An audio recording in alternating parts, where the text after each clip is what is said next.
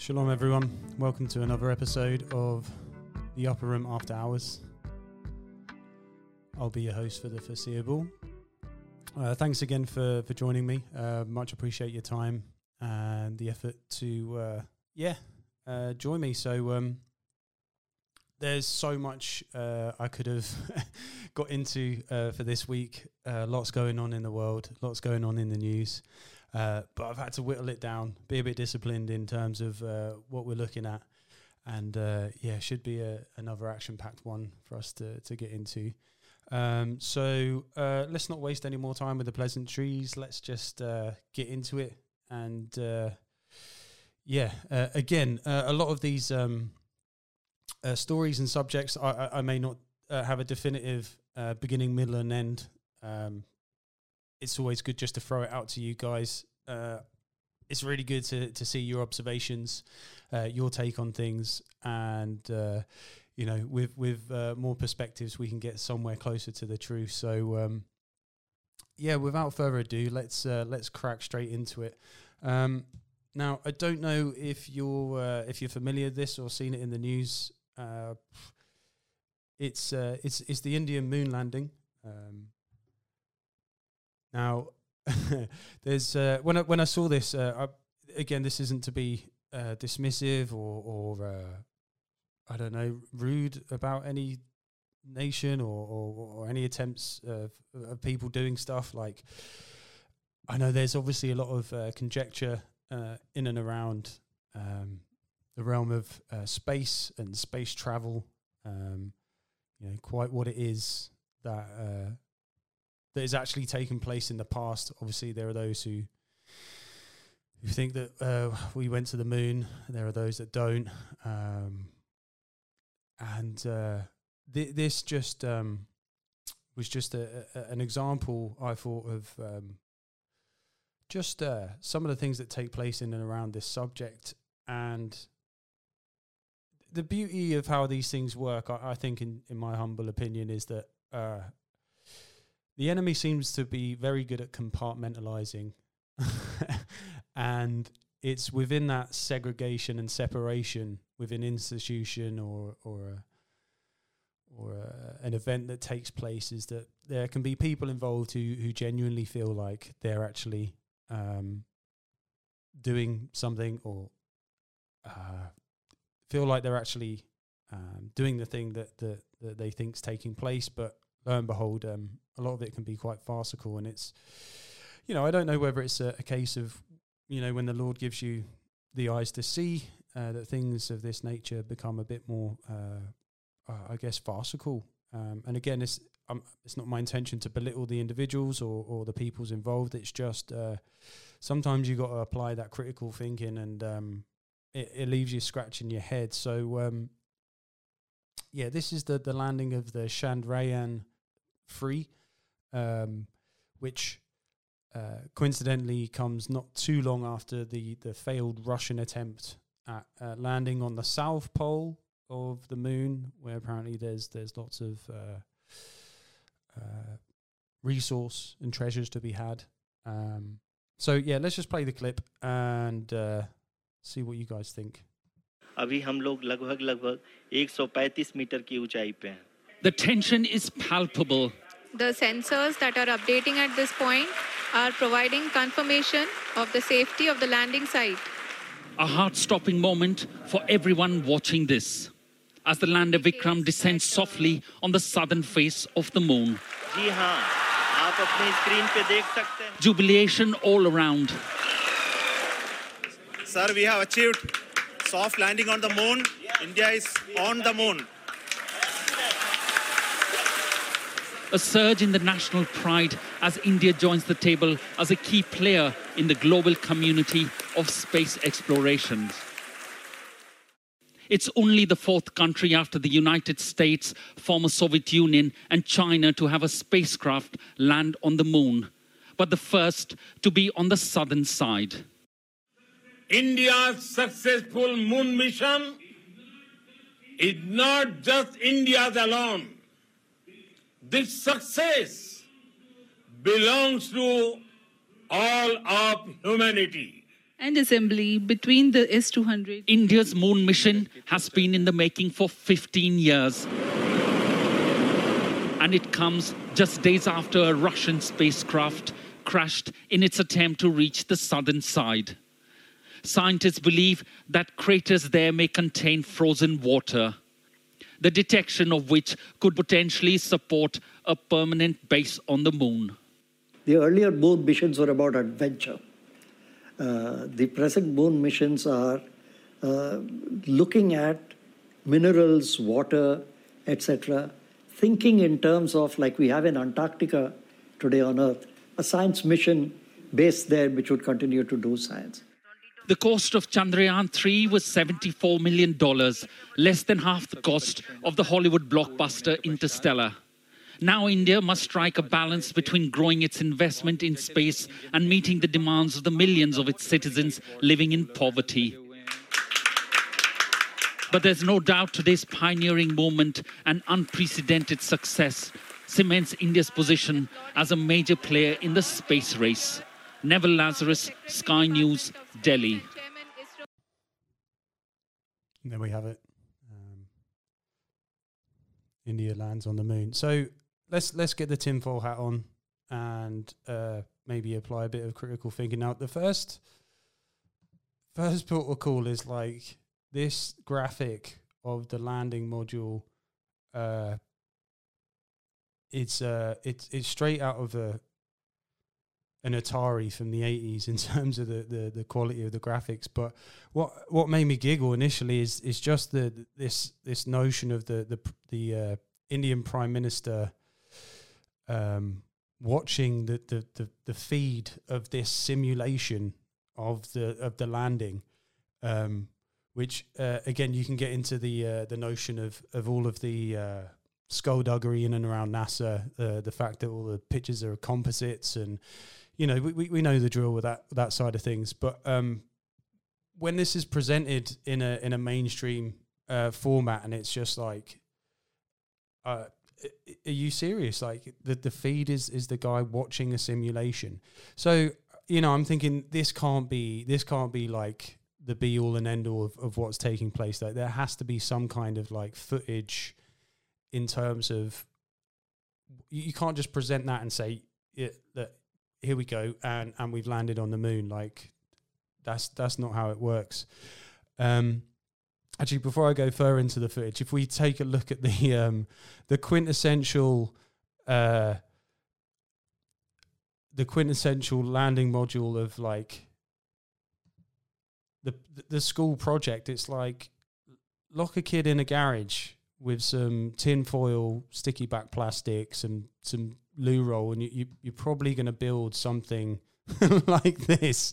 I mean, I can barely get my shopping back home from the shops without it falling to pieces. Are you telling me this assembler is going to survive like hundreds of thousands of miles per hour going through you know the vigors of space and orbiting hundreds of thousands of miles?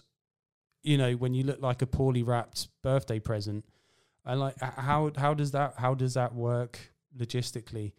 And I know there were probably those that would advocate for this being real, saying, well, you know, once it's in the vacuum of space, it will be, you know, there's no wind, and like, how are you getting that anywhere? Like, really, I actually just clocked onto this little checkerboard. I don't know if that's a hat tip, more than likely.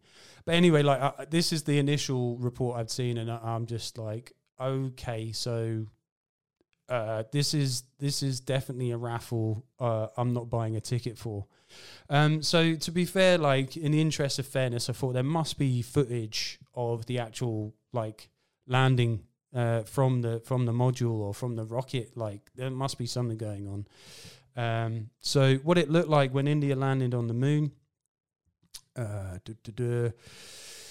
there was no guarantee that the lander would make it in one piece. A previous Indian vehicle crashed in 2019 as it headed to the lunar surface. And then we get into this footage, and the principle that I really struggle with is like in the days of modern technology, cameras, and equipment. Like this is the best. This is the best that they have to offer. Some like highly pigmented. I just really struggle to accept that this is the best in quality in terms of what can be seen from this landing. That could be literally, that looks like I've just bit into an Aero chocolate bar and turned the black and white mode on. Like, that could be anything. I'm sorry. One element that I thought was quite exciting is that in the I think it's in the simulation, you've got the where is it? Oh, look, so you've got the stars in the sky. Look at all those stars. And then you look at the footage and there ain't no star to be seen anywhere. As a matter of fact, I can't see any other form of light source or anything in the sky. And much like the footage of when they sent the Tesla car up into space and it did the orbits, and obviously there was a load of hoo-ha over that, but like, again, like depictions of the Earth from space with not a single star in the sky, not a single satellite to be seen, and I'm supposed to take that as actual real footage. It's just, I just think it's a poor effort. And then we've got the footage of the separation of the spacecraft from the rocket. There you go, big up the tinfoil crew.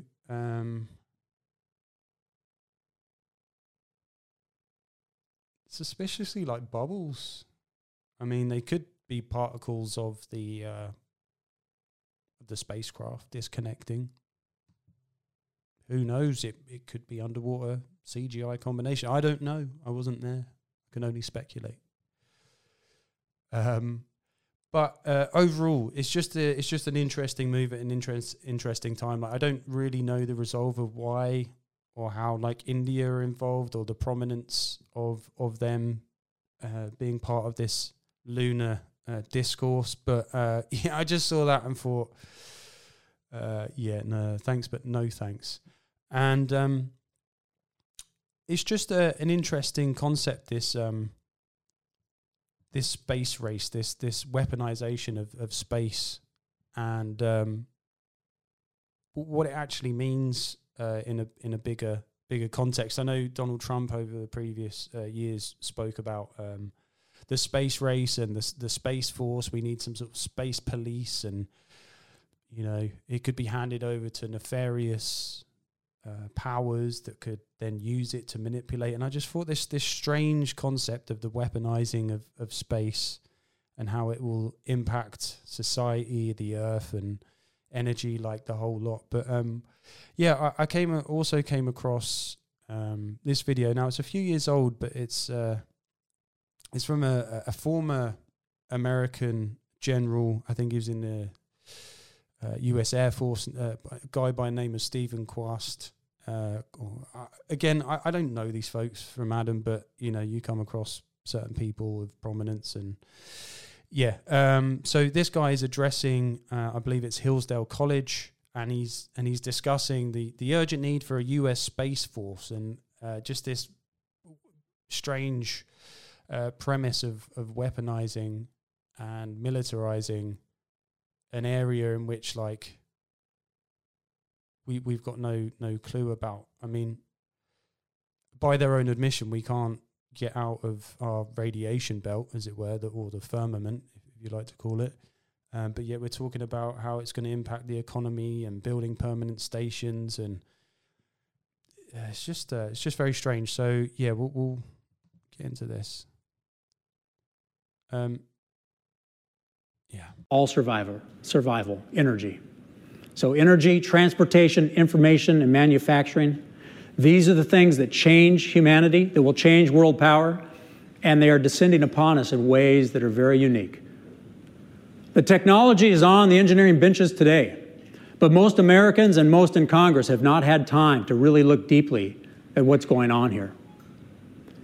But I've had the benefit of 33 years of studying and becoming... How long? 33 years. 33, that's a convenient amount of time. friends with these engineers and these scientists. This technology can be built today with technology that is not developmental to deliver any human being from any place on planet Earth to any other place in less than an hour. To deliver Wi-Fi from space, where you never need a cell tower to connect. To deliver energy from space, where you never have to plug your phone in and it trickle charges, and you can use that energy over time. It can be applied to cars, to houses. The technology of Edison and Tesla that we live with in our energy environment, our paradigm today, is expensive, it's dangerous, and it's wasteful. Plug it into the wall, but yet that's what we all do because we are used to paradigms. The power of space will change world power forever. And it doesn't have to be a big country to do it. It can be a small island country, let's say New Zealand. Because the technology, if optimized, can change world power, and there's nothing you can do if you don't have that power. The nature of power. You either have it and your values rule, or you do not have it and you must submit. We see that play out again and again in history, and it's playing out now. But we get trapped. Here in America, for example, 3 times in the last 100 years, we have failed to optimize the technologies that were coming about to our own peril.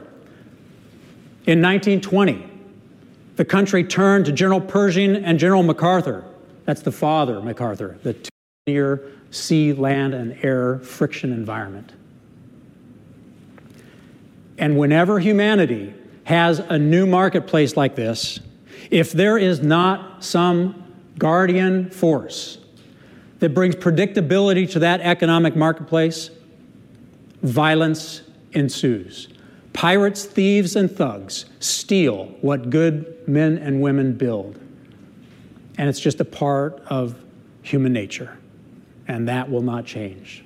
So as we look to these new markets and we see Elon Musk building a starship that will be able to launch from anywhere and go anywhere in less than an hour with massive volume and weight. And he throws up 12,000 satellites that will bring you Wi-Fi from space, where you will laugh at your descendants or your fathers and mothers that had to rely on cell towers or see the little circle of death waiting for signal. They will laugh and scoff at that. They will laugh and scoff that you had to put fuel into your tank in your car or plug into a wall because your phone was running out of juice in the airports. The lines waiting for the outlet are no more. We get trapped in these paradigms. But yet, just like Germany was competition for the airplane, the tank, and the nuclear weapon, that we eventually won, but at great cost, China is our competition. Russia is our competition. They see the power of the economy of space in these 4 sectors, and they are rushing to that future. And there is no guardian force in America, but there is in China. China has already built the organization and has the strategy and the doctrine, the technology, and the builders for their guardian force of space. They are building a navy in space with the equivalent of battleships and destroyers that will be able to maneuver and kill and communicate with dominance. And we are not. Now. So yeah, really interesting premise that he's already setting up here that the good old America, the guardians of the galaxy, as it were, need to take heed. Otherwise, our evil, oppressive foes over in the Far East will be dominating and killing those who don't submit. Now, I'd don't know if you I don't know if you're familiar with modern history, but America, you got blood on your hands, boy. Pot kettle black and all that. But again, just wrapping my head around this premise of like weaponizing or economizing space. I just I mean, it's mad. And then when you look at it in terms of technology and where technology comes from, our ideas for technology, you know, you're getting into fallen angel territory. And it's mad when you see these people getting giddy over the future and almost dismissive of old ways of doing stuff. You know, you won't believe.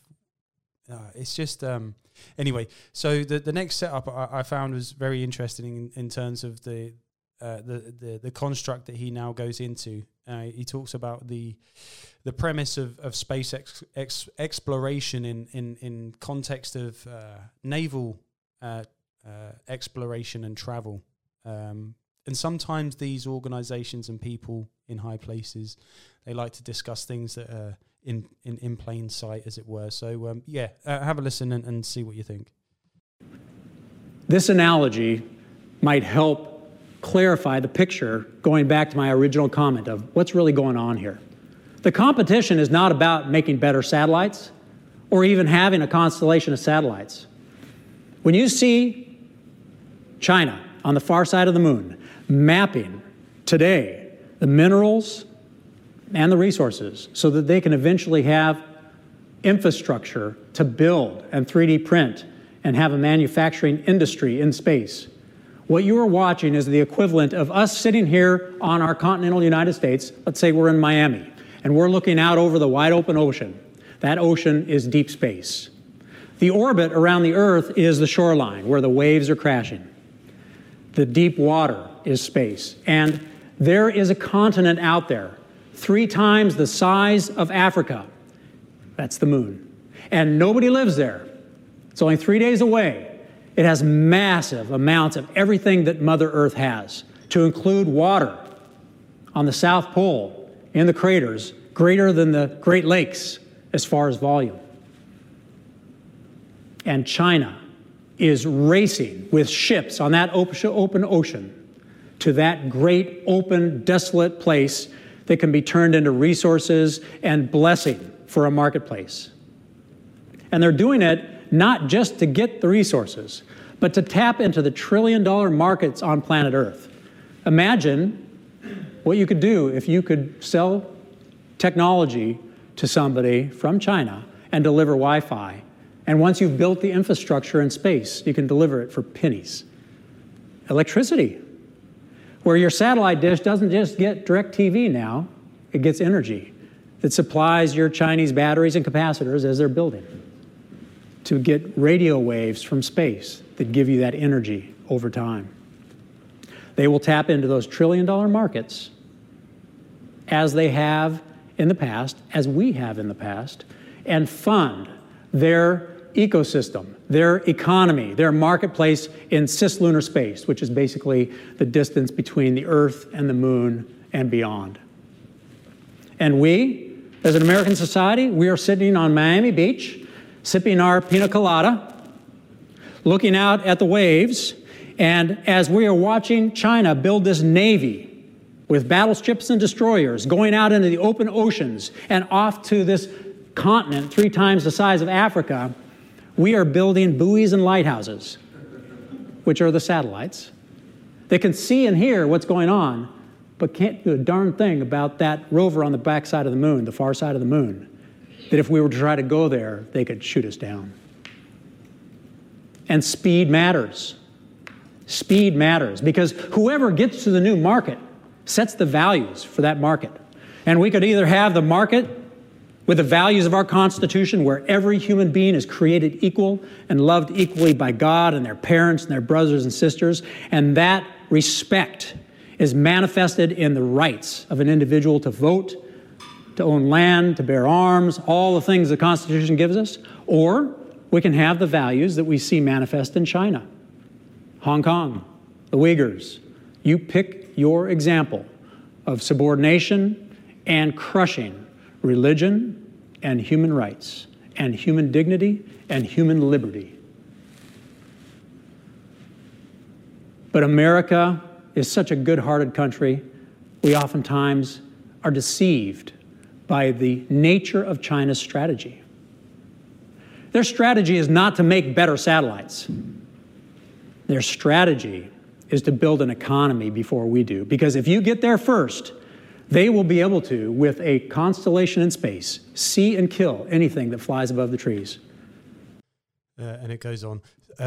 Good-hearted America, the guardians of the galaxy, racing ahead of the great dragon that is China in order to be the savior of everyone for your best interests, to uphold the God-given constitution of freedom and the American dream.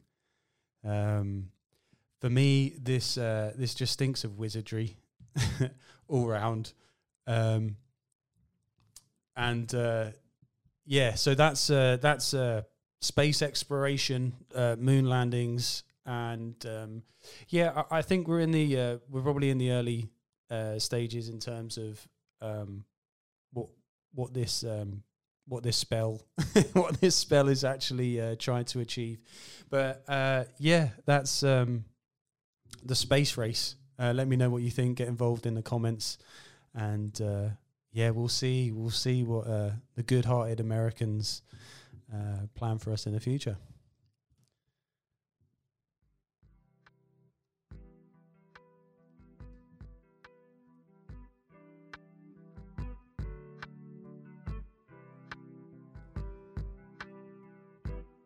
So am I just being a cynic? Did they land on the moon? Has anybody been on the moon? I don't know. I could be wrong. What are your thoughts on this weaponizing of space? What does that mean in terms of the narrative of technology, green living, renewable energy? Is it all interlinked? Again, for those who are more well versed in these areas, give us a shout and let us know. But again, food for thought.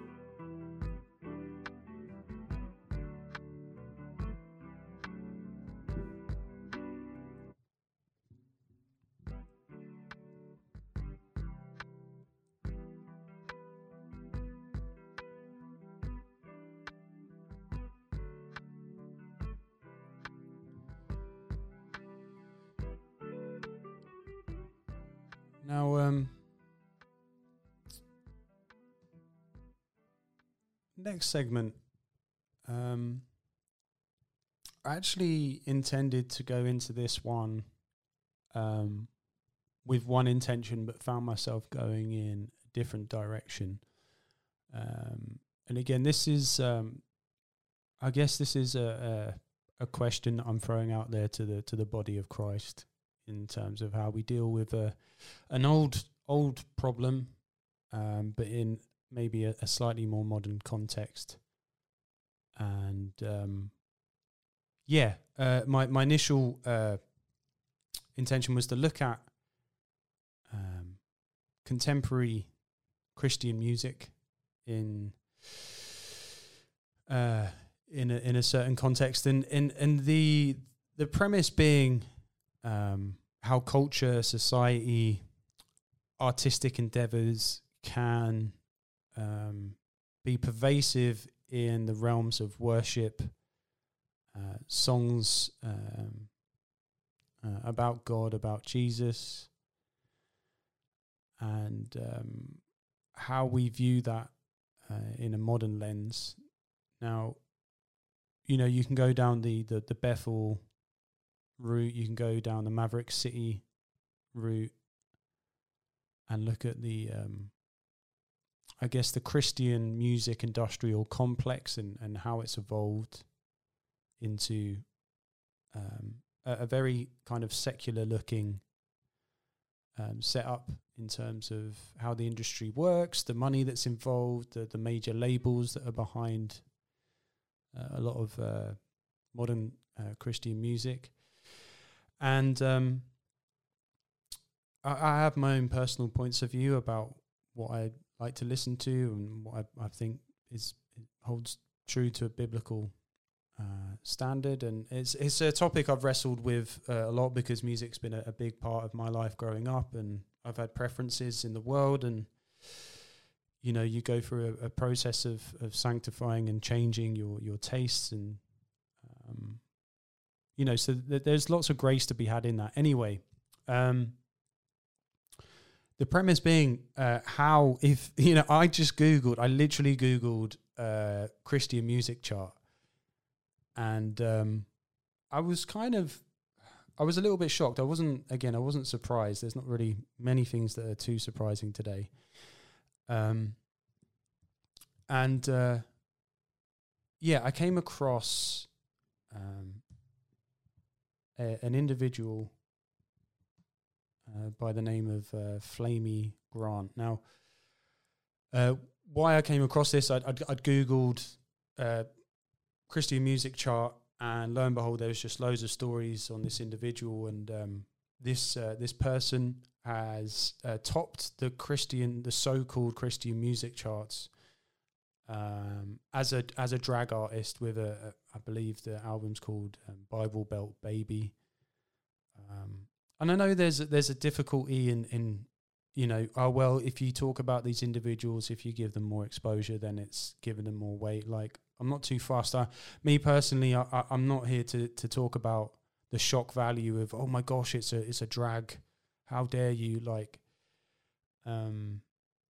there's obviously that context to it, but I think there's a subtext that rides along with this narrative, which I think is, again. So my premise was, wow, like we're now in a position where contemporary modern Christian music, in its attempts to be relevant, in its attempts to sell units, in its attempts to merge its identity with creative endeavors whilst worshipping and glorifying the name of Christ, is actually compromised its values, and thus it's left a back door open, no pun intended. It's left a door open for acts like this to come through and to actually have a position and a place within the Christian so-called music scene. Now, again, the initial reaction is to be like, oh gosh, I can't believe that in this day and age it's the end of days and all of that. Like, I get that. So we'll dive in, and you'll see where the divergence in my school of thought came from. So, meet the drag queen who hit number 1 on the Christian music charts with help from a Trump ally. Okay. Growing up closeted while attending an evangelical church in a small town in North Carolina, Matthew Blake found refuge in music, particularly the songs of the Christian musician turned pop star Amy Grant. When years later they began performing in drag, they took the name Flamey Grant of honor of their hero. Writing songs in Flamey's voice opened up a new world to me, Blake recalls. I could say things I didn't know how to say before. Now, Flamey has earned a number 1 hit on the iTunes Christian music chart, thanks in part to a prominent evangelical provocateur. This is a hard one. Sean Feucht, a failed Republican congressional candidate and one of Trump's most powerful evangelical allies, called Flamey's collaboration with a Christian rock star a harbinger of the last days. He probably didn't mean for his remarks to make the drag queen a superstar, but that's exactly what they did. Now, we could probably do a whole section on this Sean Feucht individual, a guy who was in the very close circles with President Trump, an advocate of new agey, witchy style Christianity, the law of attraction, all of that garbage. Very questionable individual, but like I said, I digress. Shortly after telling Flamey Grant, hardly anyone listens or cares what you do, Feucht accidentally inspired the growing movement of ex-evangelicals, those who have left the Christian right, whose love for Grant's music and disdain for MAGA persecution of drag performers drove that album and song to the number 1 spot. Now, for me, there's that tells a story. Nobody cares about what you're doing. Now, I'm not in a position here. It's not my intention to glorify or to validate, as we'll get into any of this stuff. But I tend to find that the more that you try to shun or not attempt to acknowledge something, it can come and bite you in the backside. Anyway, the rising phenomenon of Flamey Grant and other ex-evangelical musicians is not only driven by the backlash to the Christian right, but exists within a tradition of queer Christian songwriters wrestling against their industry's institutionalized homophobia.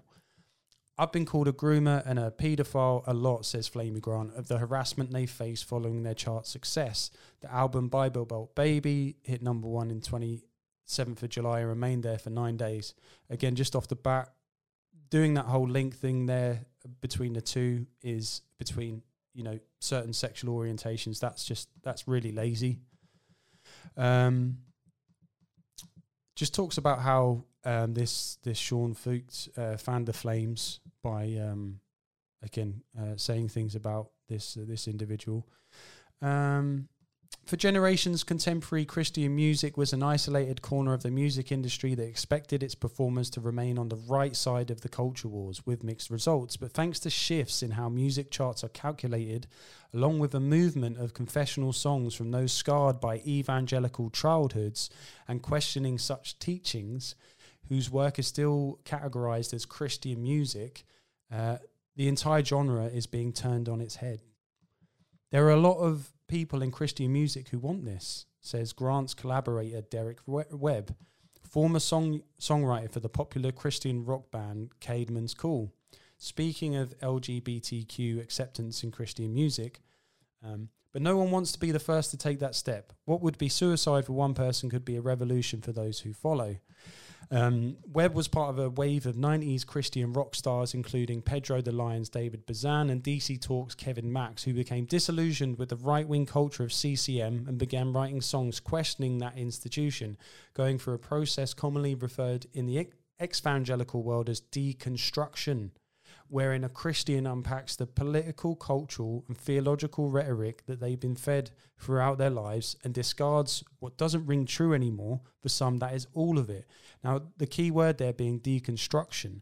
Now, deconstruction isn't exclusive just to this ex-evangelical movement. Now, if you're familiar with Christian rap, Christian hip-hop, there is a lot of this narrative of deconstruction of artists who pursued a creative career in the name of Jesus and have found themselves in an area in which they're questioning their faith and actually deconstructing the tenets of what they've been taught, even to the point of apostasy. So this isn't exclusive just to the LGBTQ community who suffered in whatever church or whatever institution. But yeah, this is something that's become prevalent. So Webb appreciates the term for fueling this movement, but fears what's been weaponized by the right to the point of being meaningless. So there's a remark there. These truly are the last days. Okay. A maternal figure like Grant, a kind of Cher or Dolly Parton to young queer Christians like Blake throughout the 80s and 90s, became essential when Blake, like so many questioning Christians of the time, enrolled in Exodus International, an ex-gay conversion therapy program that has since shut down and been disavowed by its founders. Now, this is where the segue starts to appear for me. So Blake was working as a worship band leader at a mega church in Reno at the time and was trying to shed the queer impulses that had been with them since grade school. I definitely considered ending my life, Blake recalls. Data shows that conversion therapy leads to higher rates of depression and suicide, but we're going to get into that. Thank God for music, because if I didn't have those creative outlets, I don't know where I'd be.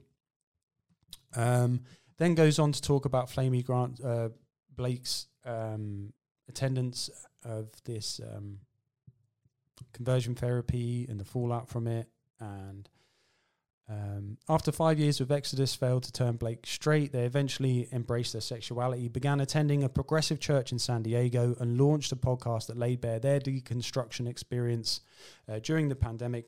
Blake played music on an ex-evangelical live stream called Heathen Happy Hour, and one night decided to show up in drag under the moniker Flamey Grant. Goes on to talk about how there was liberation in this transformative process. Again, talking about ex-evangelical audiences flocked to Flamey Grant almost instantly, leading to collaborations with former 90s Christian rocker Jennifer Knapp. Also, the queer ex-evangelical songwriter Semler, who also topped the iTunes Christian music charts the year before with Preacher's Kid. And we're going to get into that. Now, before we get into that, I just wanted to touch on, I thought I'd have a look at some of the songs, and there's a song that this Flamey Grant's done called Esther, Ruth and Rahab. Here's some of the lyrics. In the church where I was raised, all the women hid their hair with what can only be called dollies made of lace. That they sat beside their husbands and they never spoke a word, 'cause public prayer was not a woman's place. But literally any man was welcome to stand up, and for an hour we would listen to them talk. So I guess the lesson there was God would only hear a prayer if it came from a person with a... As a kid, those Sunday mornings made me restless, bored and numb, and my Bible was the only way to pass time. So I spent the hour in search of stories brimming with suspense, and I found Esther, Ruth and Rahab were sublime. Castaways who outwitted and outplayed an immigrant ancestor to the incarnate divine. Everyone has a star that lights their way. We see our past by someone else's shine. Esther, Ruth and Rahab, they were mine. Every Sunday I would find a brand new story with a girl who made some patriarch meet his match. They were painted as conniving, but it wasn't hard to see that secretly most men just fear the... Deborah's military mind brought peace for 40 years. The witch of Endor, she saw right through Saul's charade. Of course, Eve said, F's the system, I'm chasing after wisdom, and Rachel wouldn't let herself be played. Jezebel sure gave him hell, but she wasn't scared to die. If you're with Jael, think twice when you recline. The only reason we have Moses is because Miriam was there to keep his petty ass in line. Castaways who outlasted and up. It goes on. Now, why I'm sharing this is because it's this premise of like, these guys know the scriptures. It made me think of, when Yeshua was tempted in the wilderness by Satan. It's like he didn't tempt him with delicacies or any. He tempted him with the word, and Yeshua rebuked him with the word. And this is a very similar situation where this spirit that's operating behind it knows the word, and we have to be. We have to know the word ourselves. We have to rightly divide the word so that we can deal with these situations where we've had individuals who've grown up in church environments but have clearly had a distorted depiction or description of what the scriptures are pertaining to. Now, one of the elements that first came to mind is when we start to see this fallout. When we start to see this fallout of being able to, that we've come to a point in church history where it can be difficult to describe yourself as a Christian, because the way in which Christianity is portrayed and delivered to a mainstream audience has these connotations. So it's hard to say, look, I'm in the same camp as these guys, because I'm not. But at the same time, this is where we are. Now, if we have a generation of individuals that have come out from an evangelical, Southern Baptist, whatever movement, and you hit this postmodern culture of music, art, an identity in these facets, we have this melting pot which then spews up individuals like this. Now, I just want to say, just for the record, this isn't about the individual. Like, I'm not here to bash the individual. Like, that's not what this is about. I'm more concerned about, and I got me thinking more about this premise of when the law of Moses isn't preached, when the fullness of the word isn't rightly divided, when institutions aren't evangelizing to their families, when preachers, leaders are hypocritical, when there are abuses of power and position and children and all of these things, then we're going to have a serious byproduct of individuals who know the word, who know of Jesus, but the only thing that they've seen of Jesus has been at the hands of, terrible individuals. So I'm starting to look at this in the sense of, well, like how do we deal with this? How do we as a body deal with this? Now I mentioned there the other artist, Semler. Now Semler is another a queer Christian, so-called, who's rose to prominence, and again, history within the church. I think she has an album, son of a daughter of a preacher or something, preacher's kid, and again, very, very similar premise to the drag situation, where there's clearly an understanding and knowledge of Jesus. But anyway, again, some lyrics, and I personally find lyrics interesting. That's just me. I'm a bit of a geek. But this is from a song called Jesus from Texas. I cut my hair because I'm worth it, and these days I believe in Bigfoot more than God, because who's he hurting? I grew up a preacher's kid, cleaning up after communion, so I know that a church is not a way to live. It's a weekly reunion.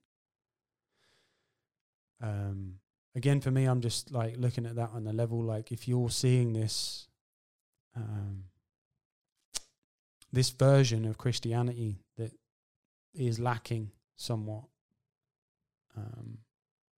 it can create this room to think like, what's it all about? Like I don't have a sense of a connection to God because I'm not seeing it lived out. So I know that a church is not a way to live. Well, when you become a disciple of the Most High, like there will be fruits worthy of repentance, and you should be able to see that in abundance. My best friend found God, so he lost touch. I guess a savior beats a friend who thinks you're good enough. I hope she finds love and peace, and if her kid comes out, I hope she calls me. Oh, what a terrible honor it's been to learn that my blessings are things you call sins. I'll spend the rest of my life tearing down the Jesus from Texas you put in a crown. So again, I just wanted to set this foundation of individuals who know biblical frameworks and contexts, but fall away. The first song I learned spoke of Bethlehem, so this is a song called Bethlehem, by the way. The first song I learned spoke of Bethlehem, so that prophecy, is that prophecy or is it brainwashing? Because no one ever pitched the Greek gods, and I don't know why not. I feel like Athena'd understand me. But my chips have fallen, my Messiah came calling, but what if he'd not? Would my soul just rot? What I give for just an inch of your peace, because I want to fall, but I've got bruises on my knees. My dad's never cursed in his life. I asked if he smoked. He said twice. Well, by that standard, I'm a goddamn failure. I passed blunts the day I married my wife. And it goes on. Again, lots of profanity and edginess. And I just started to feel, right, how do we deal with this? How do we address this? Because we know the biblical standard and the protocol, but yet how do we love these individuals who have perhaps fallen foul generationally of a people that haven't been living out what the Bible says? Now, going back to that article, it touched briefly on this notion of conversion therapy. Now, I'm very much aware that this is a very deep and nuanced topic, but I don't want to be afraid to get into it because I think it's important how we have these conversations with believers and unbelievers alike who are on the sexual orientation spectrum. Now, what we're also dealing with here, what I think, is not only a generational fallout of a misconstruing of the scriptures. And by the way, I'm sure all of these tropes are prevalent in all denominations, in all perhaps Abrahamic religions. I'm sure each section has its own pocket of these things taking place. So this isn't just exclusive to the Western Christian section. But anyway, we get into this narrative of a fallout through these institutions, but also that the answer to this, whether it's queerness, certain orientations, that we need to go down the route of conversion therapy. Now, I know this isn't anything new. This has been a topic that's been prevalent for a while. But I just thought there's a marrying up here in terms of what's taking place in the music scene and then what's been bubbling along the surface in terms of the narrative with the LGBTQ, how it's forming in society and popular culture, and how we as believers need to navigate this. Now, conversion therapy is like, from a leftist, secular point of view, it's literally like the worst thing to even suggest somebody to do. So I've got a couple articles here. Bear with me a sec. So this is from the organisation called Stonewall. Stonewall, they do loads of work with regards to gay rights and initiatives and popular things in culture. But it's everything you need to know about conversion therapy. So my premise was like, what actually takes place in conversion therapy? What does it actually entail? And because I'll premise this by saying I believe conversion therapy is that's just relationship with Christ. Anyway, we'll get into that.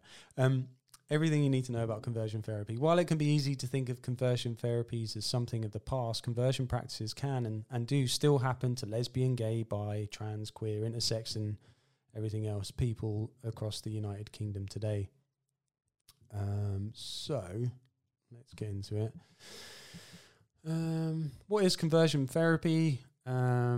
The intention is to get a person to change their sexual orientation or gender identity. This is the opposite of appropriate, affirming, and healthy therapy or counselling, which will support an individual who is exploring their sexual orientation or gender identity, whatever the outcome may be.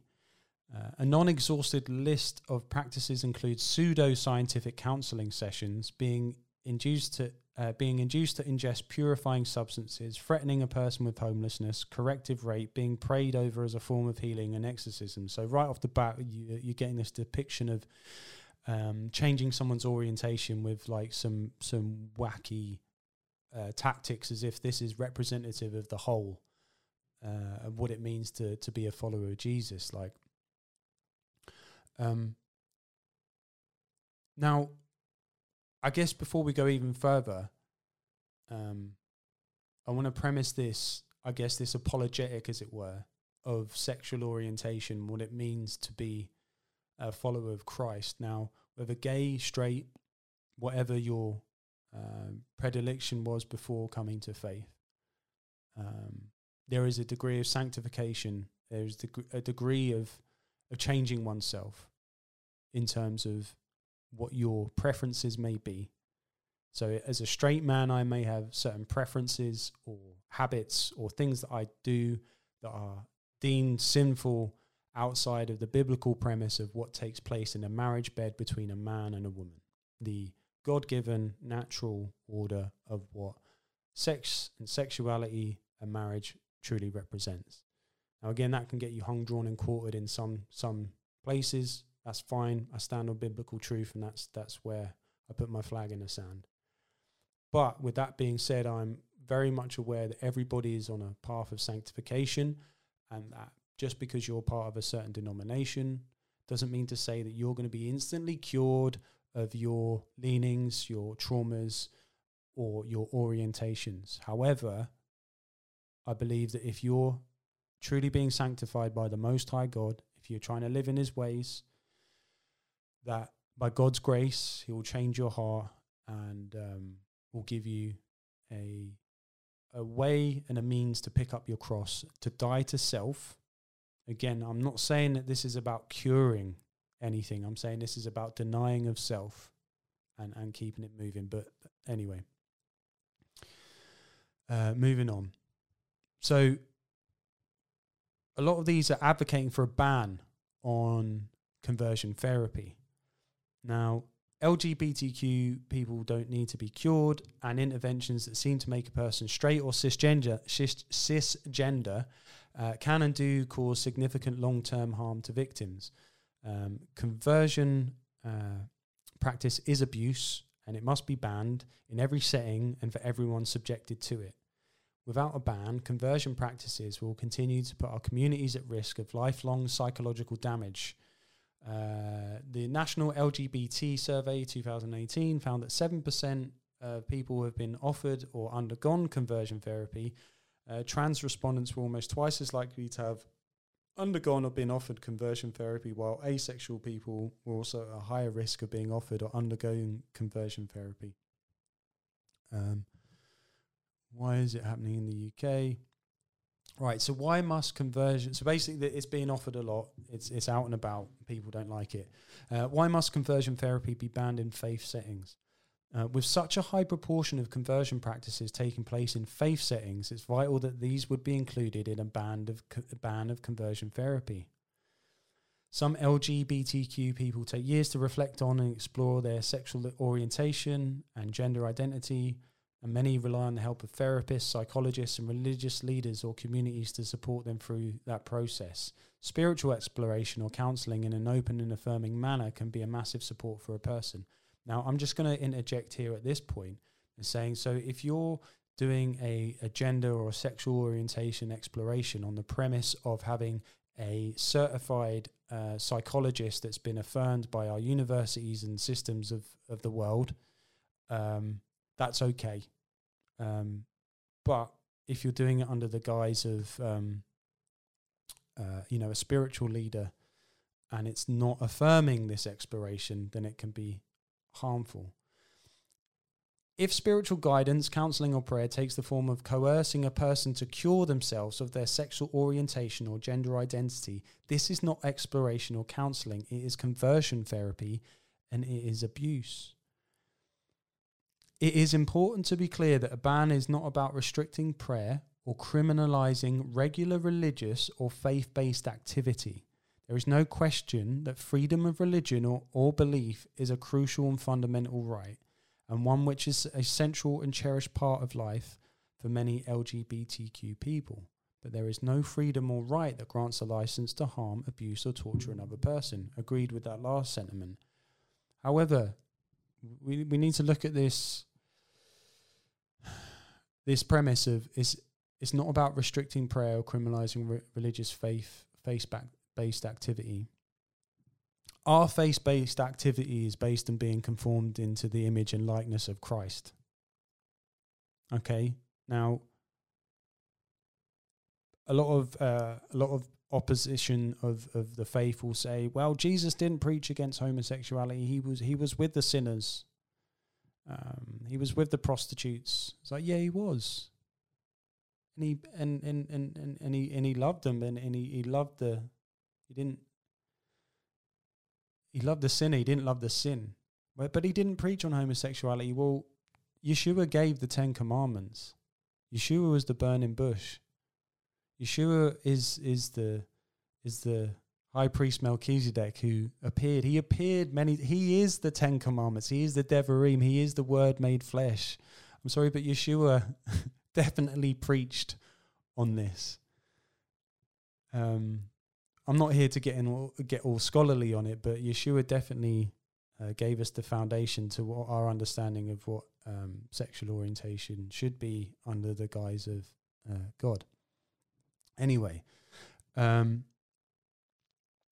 what What's interesting, if spiritual guidance, counseling, or prayer takes the form of coercing a person to cure themselves of their sexual orientation or gender identity, this is not exploration or counseling, it is conversion therapy in its abuse. So if trying to help somebody navigate the confusion that they have with regards to either their gender or sexual orientation, if doing that from a premise of going from homosexual to straight, that's abuse, that's conversion therapy.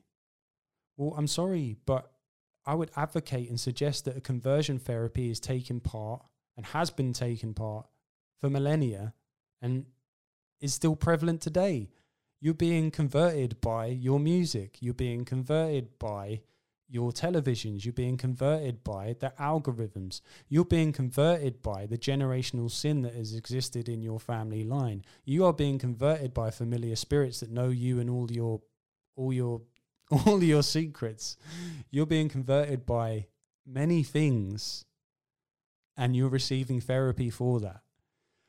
But that's not abuse. That is aiding and loving. So whatever way you look at this, you have conversion therapy either way. You're just saying that one is right and one is wrong.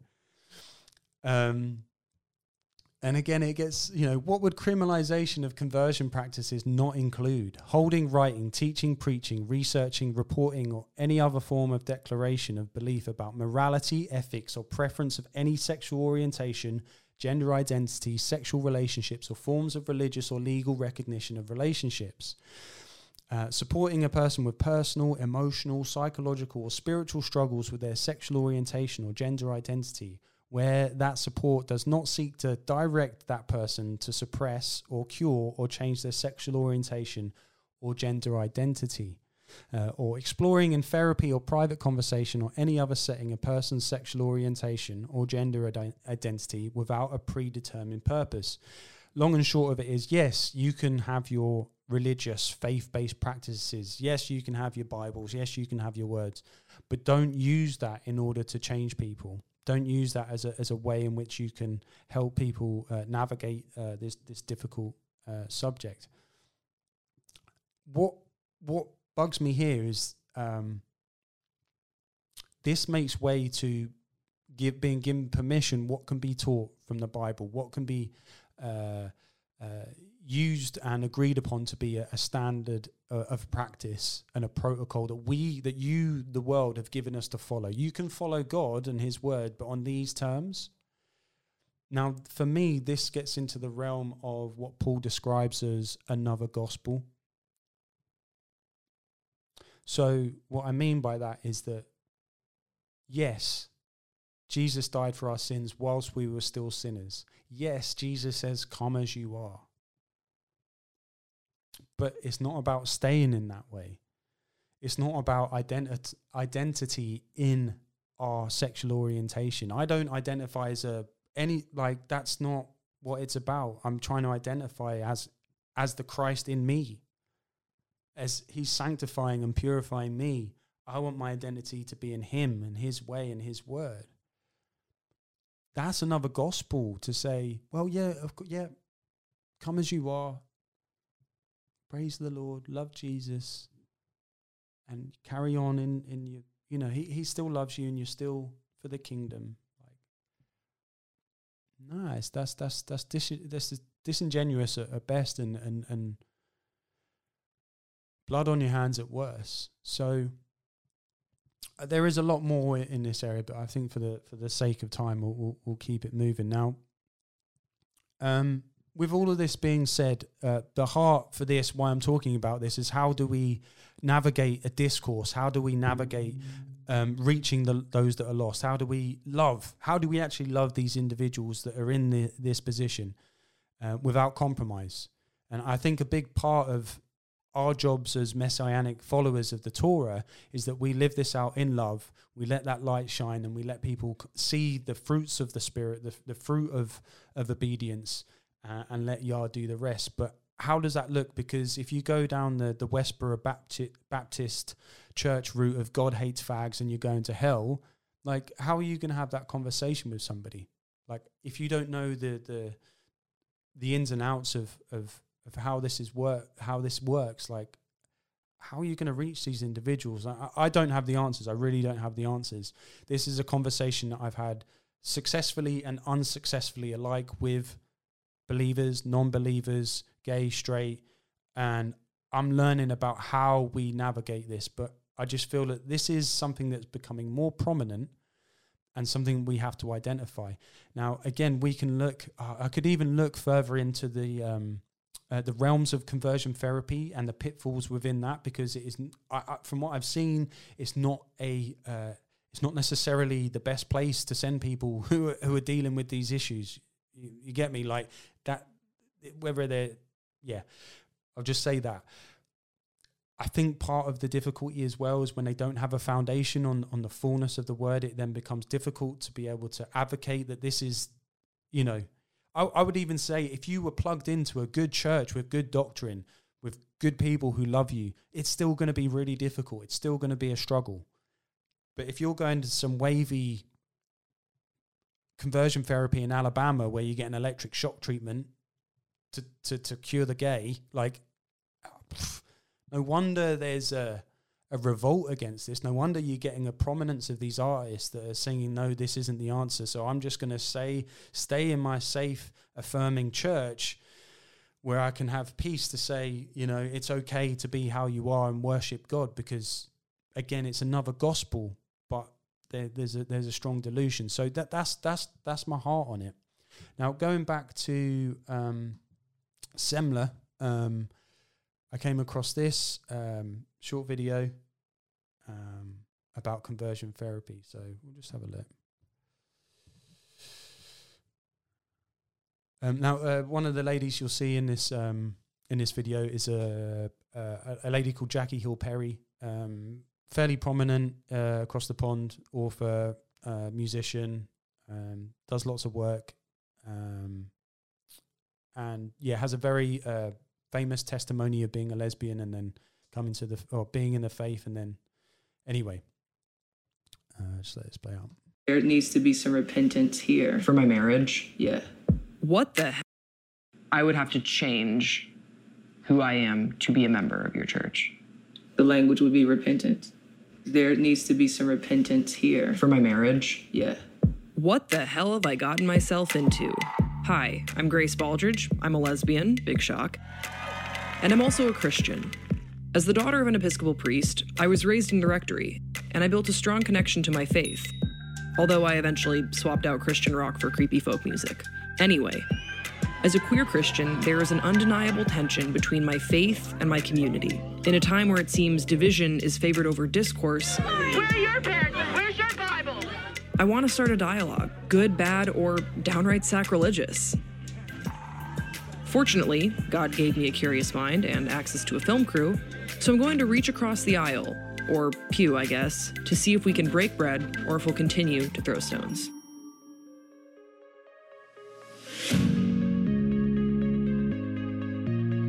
Atlanta, Georgia is a metropolitan city located in the Bible Belt. It's the perfect intersection of faith and the queer community. Say this out.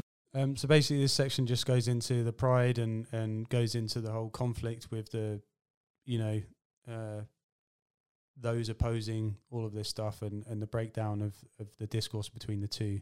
But I just wanted to focus on primarily with the conversation that Jackie Hill Perry has with her, which I think could possibly give an indication of how to have the conversation, but while staying true to a biblical point.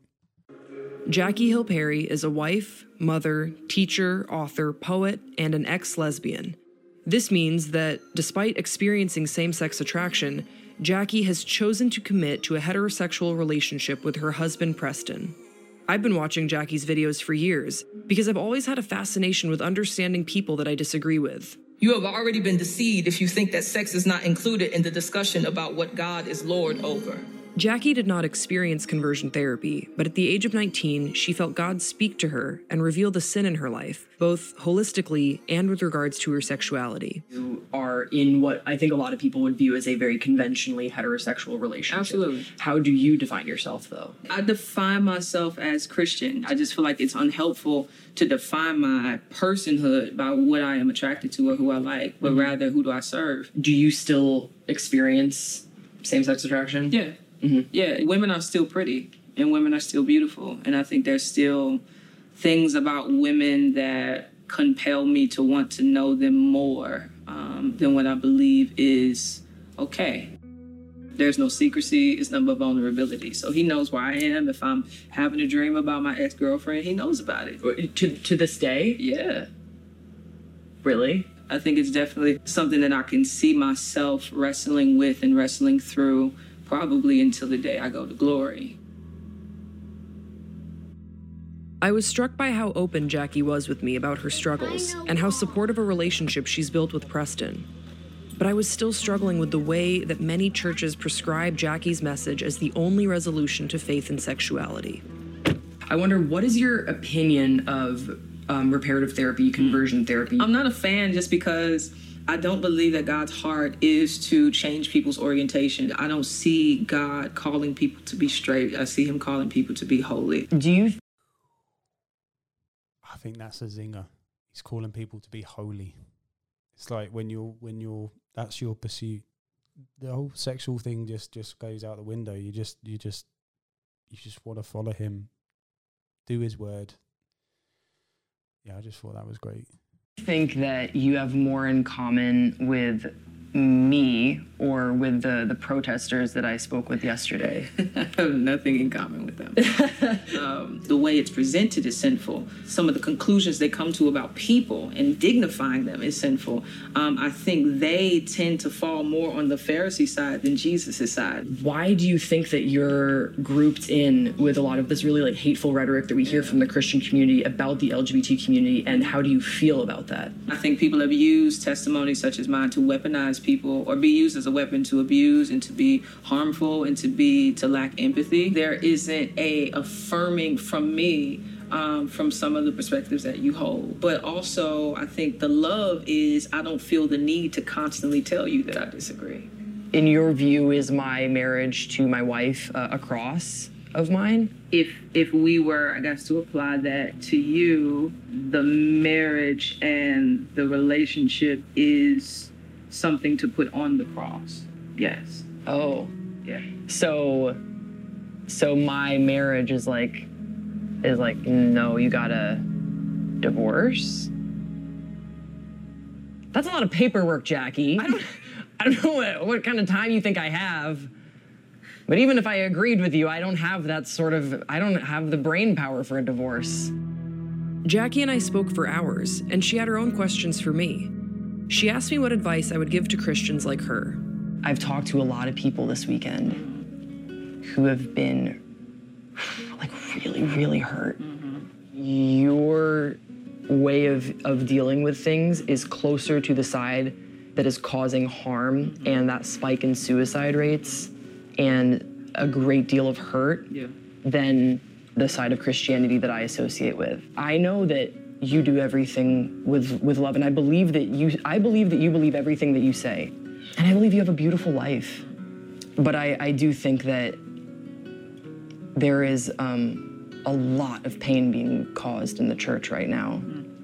And it's sort of a problem that they don't want to deal with. And I don't think that they want to discuss Christians like me, that we exist. There we go.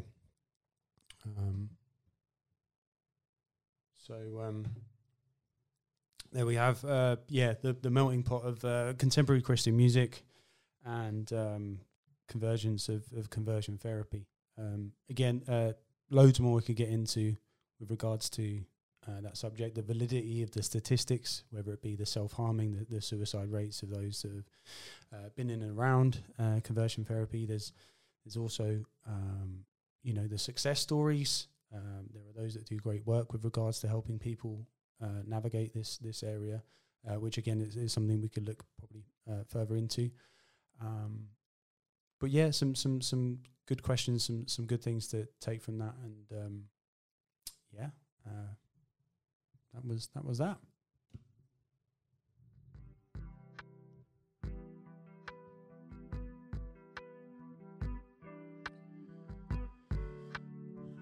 So, conversion therapy, good or bad? What would your answer be to how we navigate this area? How do we treat those that are coming from this background or this past and are dealing with it in the context of faith? Let us know your thoughts.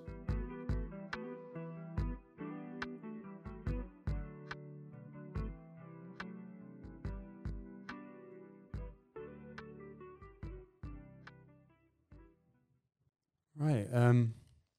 Okay, for our next clip, we're going to get into, I don't know if you might be familiar with the Lex Friedman podcast. Again, very prominent, popular podcast. Has a vast range of guests, all sorts to ex-federal agents, musicians, politicians, business owners, just a good blend of people. And I came across this clip.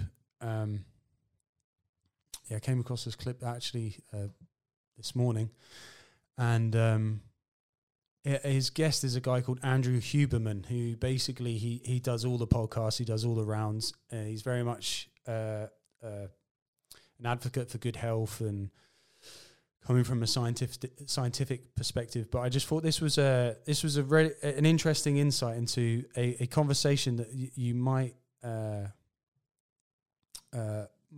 hear like at work or in a pub or just in public, or just one of them conversations that your ears prick and you just want to get involved and put a biblical perspective on it. But we'll get into it. And I have a morning meditation that I do. I wake up now, I get my sunlight, I hydrate, I use the bathroom, I do all the things that I talk about.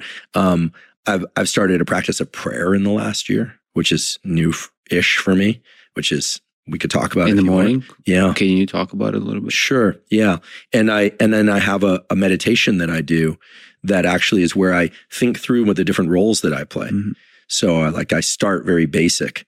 I say, okay, I'm an animal. Like we are like biologically animals, right? Mm-hmm. Human, I'm a man, I'm a scientist, I'm a teacher, I'm a friend, I'm a brother, I'm a son. I go through this, I have this list and I think about the different roles that I have and the roles that I still want in my life going forward that I haven't yet fulfilled.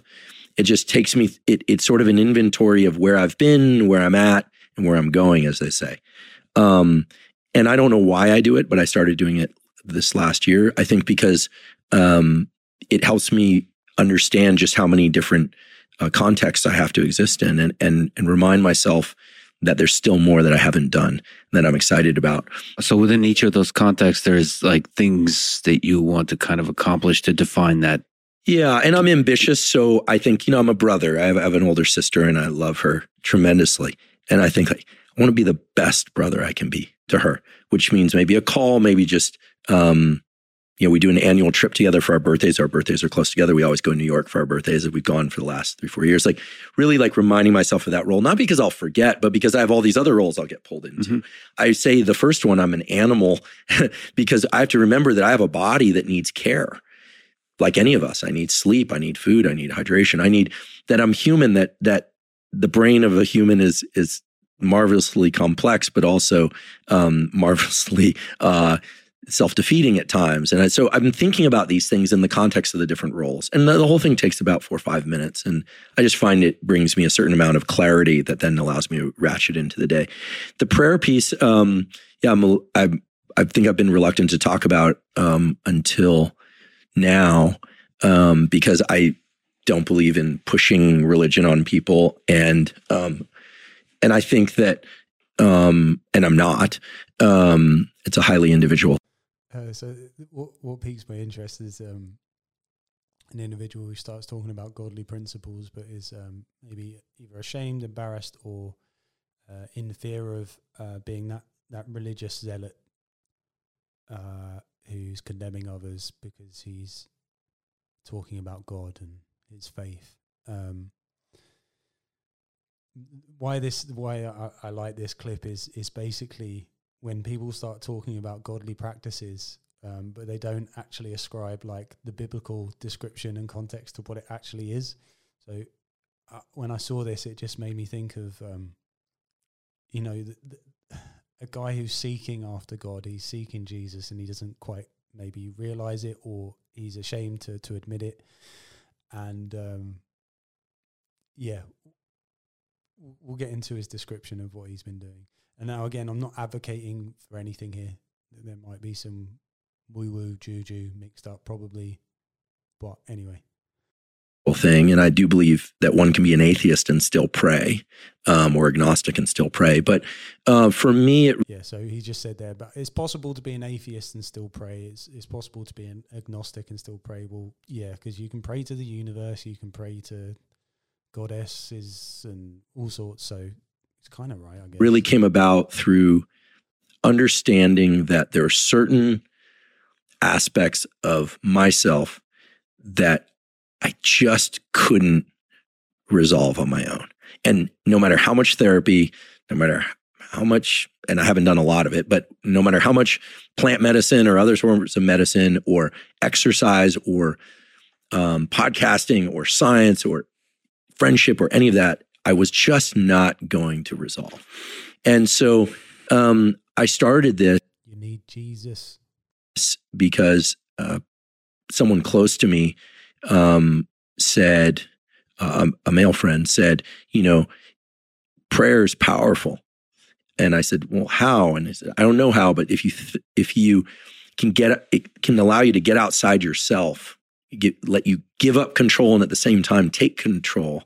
I don't even like saying take control, but the whole notion is that, and again, forgive me, but there's no other way to say it. The whole notion is that, like God works through us, whatever God is to you, he, him, her, whatever, life force, nature, whatever it is to you, right? That it works. He's scared. Through us. And so I do a prayer. I'll just describe it where I ask, I make an ask to help remove my defects, my character defect. Sanctification. Please change me, change my heart, change my taste. Like, help me to not be the carnal man that I am. That's sanctification, buddy. I pray to God to help remove my character defects so that I can show up better in all the roles of my life and do good work, which for me is learning and teaching. And so you might say, well, how is that different than a meditation? Well, I'm acknowledging that there is something that bigger than me, bigger than nature, as I understand it, that I cannot understand or control, nor do I want to. And I'm just giving over to that. Mm-hmm. And does that make me less of a scientist? I sure as hell hope not. I certainly know. There's the head of our neurosciences at Stanford until recently. You should talk to him directly about it. Bill Newsom has talked about his religious life. For me, it's really a way of getting outside myself and then understanding how I fit into this bigger picture. And the character defects part is real, right? I'm a human. I have defects. I got a lot of flaws in me, like anybody, but and trying to acknowledge them and asking for help in removing them, not magically, but through right action. Right action, through righteousness, righteous deeds. What he's describing there is a desire for repentance, to change, in the Greek, the metanoia, to change his mind, and in the Hebrew, teshuva, to change his heart and his desire. This man is literally describing his desire to change, to repent, and to walk in righteous ways. And we obviously know the beauty of the gospel is that, through Yeshua and his atonement sacrifice, we know that we will always fall short. We know that we're always going to have defects, but through him, through his sacrifice, which was spotless and without blemish, because he's the only one that came to this earth and was perfect, we can then have that freedom to walk in love in the Great Commission, because he says that he wants to teach, he wants to learn and be of service. So for me, he's describing there a need of a saviour, his desire to repent and change, and to walk in righteous ways, that which he said it isn't in a magical way. Through my right action. So I do that every morning. And I have to say that it's helped. It's helped a lot. It's helped me be better to myself, be better to other people. I still make mistakes. But it's becoming a bigger part of my life. And I never thought I'd talk like this. Mm-hmm. But I think it's clear to me that if we don't believe in something, again, doesn't have to be traditional standardized religion, but if we don't believe in something bigger than ourselves, we at some level will self-destruct. And it goes on. So the reason I'm playing this is basically because, like I said, this is a conversation that we're more than likely to hear in our daily lives with our families, with our friends, work colleagues. This desire to pray, to have this form of godliness, but perhaps without the acknowledgement of need of a saviour, of the gospel message. And I just thought this hopefully could empower those who hear those conversations to be able to explain that what you're saying is really biblical, and there is a resolve and there's answers to these things. So I just thought that was an interesting little segue into that. And again, why do I talk about these things? Because this podcast is watched by millions of people, and you don't know how these are reaching the general population when you see an individual of prominence and popularity who is clearly dealing with facets of the faith and coming to terms with acknowledging a God and everything else that comes with it. So yeah, hopefully we'll see more fruit from that area. But yeah, there we go. Let's just jump straight into our final piece. I thought it'd be good to end on some good news, and I saw this and my heart just warmed up. I challenge anyone to watch this and not feel the fruit of joy. This is about a lady from South London called Henrietta. Big up the South London, massive. But yeah, it's just really cool. Every weekend, Henrietta gives away food and supplies close to her home in South London, free to whoever needs them, no questions asked. Some of our neighbours are housebound, they don't go out much, and I knew they needed some help. And sometimes people don't want to come and say, I need this. So, and every Saturday when I start, I go and get them first to pick what they need. She's lived in Bermondsey for over 30 years, but earlier this year, when her local church was unable to operate their food bank, she decided to do it herself. I've got a lot of canned food, pasta, I've got potatoes, bananas, tomatoes, bread. She started out buying things with her own money, and now she receives donations from local people and supermarkets. You know, it pleases your heart when you've done something good for people. But everybody should help each other in this world. God has made the world so beautiful, because if you have 3 potatoes and someone don't have it, or you have 1, it's not going to make you poor. It's not going to make you to... In fact, the more you give, the more you receive, to be honest with you. Henrietta says she will carry on doing this for as long as she can, while local people are still in need. Every weekend, Henrietta... Amazing. Love her. Praise God for people like Henrietta. Again, I challenge you to watch that and not get a smile on your face and feel the heart warm up. Yeah, just real simple gospel stuff. Go out, help the needy, feed the hungry, be kind, be loving.